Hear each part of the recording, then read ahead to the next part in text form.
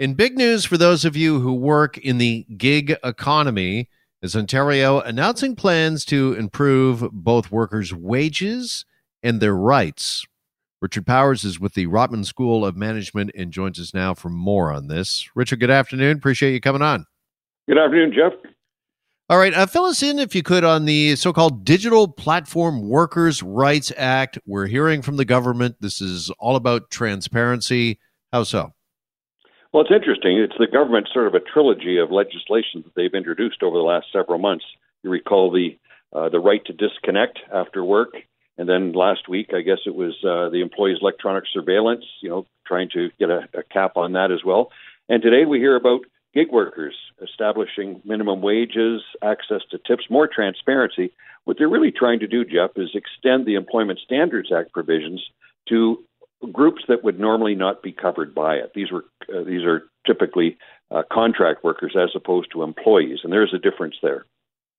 Okay, and we've seen reports that some in the digital or gig economy, Richard, were making as little as $5 an hour. Now, the minimum wage was increased to $15 an hour at the beginning of this year in the province. How come gig workers weren't included in that? Do we know? Well, they weren't classified as employees. So under the Employment Standards Act, the government did, as you mentioned, increase the minimum wage to $15. That did not cover contractors, though. And it's interesting, even under this legislation, the $15 an hour is only applies when they're actually working. So let's just say you order, an Uber or something. It's only the time that the driver is actually driving a passenger where they're entitled to that $15 an hour, not the wait time. So they may do a 20-minute trip. It'll be prorated, so they get $15 an hour for that portion of the hour that they're actually driving someone. But when they're sitting around waiting for the next trip, they're not being paid. So it's partway. It's certainly not a full scale. Adding to, and it makes sense, right? Because a lot of the Uber drivers, there's a lot of them now out there, they would not be active all the time. So what are the reactions, do we know, of Uber drivers and others that are employed in the gig economy right now? Are they generally accepting and welcoming of this legislation? Oh, yes. You know what it does? It includes, it's much more transparent. So it requires them to, the other factor that came in under this, Jeff, was the fact that they weren't even sure what tips they received. There was no transparency or disclosure. Now they'll see everything. So it works out how their pay is calculated. It bars operators from withholding tips.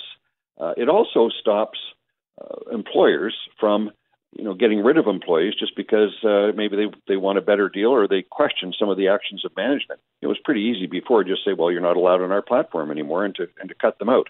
They can't do that now. So they're achieving a lot of the protections that a normal employee would have under the Provincial Employment Standards Act. All right, that's a reaction from the employee side. What about the employer? Have we heard do we have any reaction from those that employ people in the gig economy, the Ubers, the Lyfts of the world, the like? Well, not yet, but you can expect them to be more negative towards it, obviously, because this increases their cost of doing business, obviously. Now, again, will that be passed on to consumers? Are we going to be paying more for these types of services? That'll still wait. It needs to be seen. And how this is all tracked and how it works out, in practical terms, still hasn't been decided. There's a new committee that apparently is going to be put together to work this out. But based on the government's response to the other aspects of workers' lives, in terms of, I mentioned the other legislation, right to disconnect, and the legislation now around surveillance, electronic surveillance, the government seems to have it, going in the right direction. They've done a very good job so far. And Richard, you bring up an interesting point. I was wondering about this as well. How challenging will this Digital Platform Workers' Rights Act, how challenging will it be to actually enforce? Well, that's the big question, isn't it, Jeff? I think it'll be very difficult, but although, it just takes time. We've seen everything transfer, or most things transfer to a digital platforms. That's certainly the growth areas. And with new apps, with new technology, with smart people looking at this, maybe it's certainly not me. I'm past this, I think, at this stage. But you have a lot of young people who are very savvy with this type of technology. They'll work it out. They'll work out a way that it is transparent and that it does work on a practical basis. I have no doubt about that. And is this a case, Richard, do you think, once again, of the law just kind of catching up to technology and change driven by technology? I mean, you mentioned a couple times in the course of our conversation about some of the other legislative changes that have been brought in, such as the right to know if you're being electronically surveilled by your employer, the right to disconnect. Is this just a case, once again, of government, the legislators kind of catching up? Yeah, Jeff, I think you're right on point there. I think what's happened is, government traditionally has been pretty slow to act. Remember, and the one thing, Ontario is really taking the lead on this. We're the first province in Canada for all three of these pieces of legislation. First province in Canada, I hope I said. First province in Canada for all three of these pieces of legislation. So, again, you have to give it hands off to the Ford government. I'm not a big fan of any form of government in most cases because it takes so long to get things done. But they are, they've found that there is a need for this legislation, and they've been very proactively trying to establish more rights for workers and more responsibilities on employers to make sure that those rights are maintained and updated on a regular basis.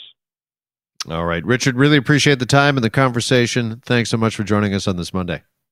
Thanks, Jeff. Have a great day. Yeah, you too. Richard Powers is an associate professor and national academic director with the Rotman School of Management. Hi, it's Shauna, and I might be a bad parent because my kids think French fries are vegetables. Hey, it's Ryan, and I might be a bad parent because I went out for wings when my wife was in the hospital after giving birth. Johnny here. I might be a bad parent because in my house, the tooth fairy gives pocket change. But we're not alone. Len emailed us and said his 6-year-old daughter's Tarzan moment going from love seat to lazy boy by curtains made him more proud than any dance recital. And Andy left his 2-year-old at the rink. All right, guys, I'm sure we're not alone. Like Andy's kid. For stories and confessions like this, make sure you check out our podcast. It's called Bad Parents, and it's available wherever you get your podcasts. I left a glove at the rink.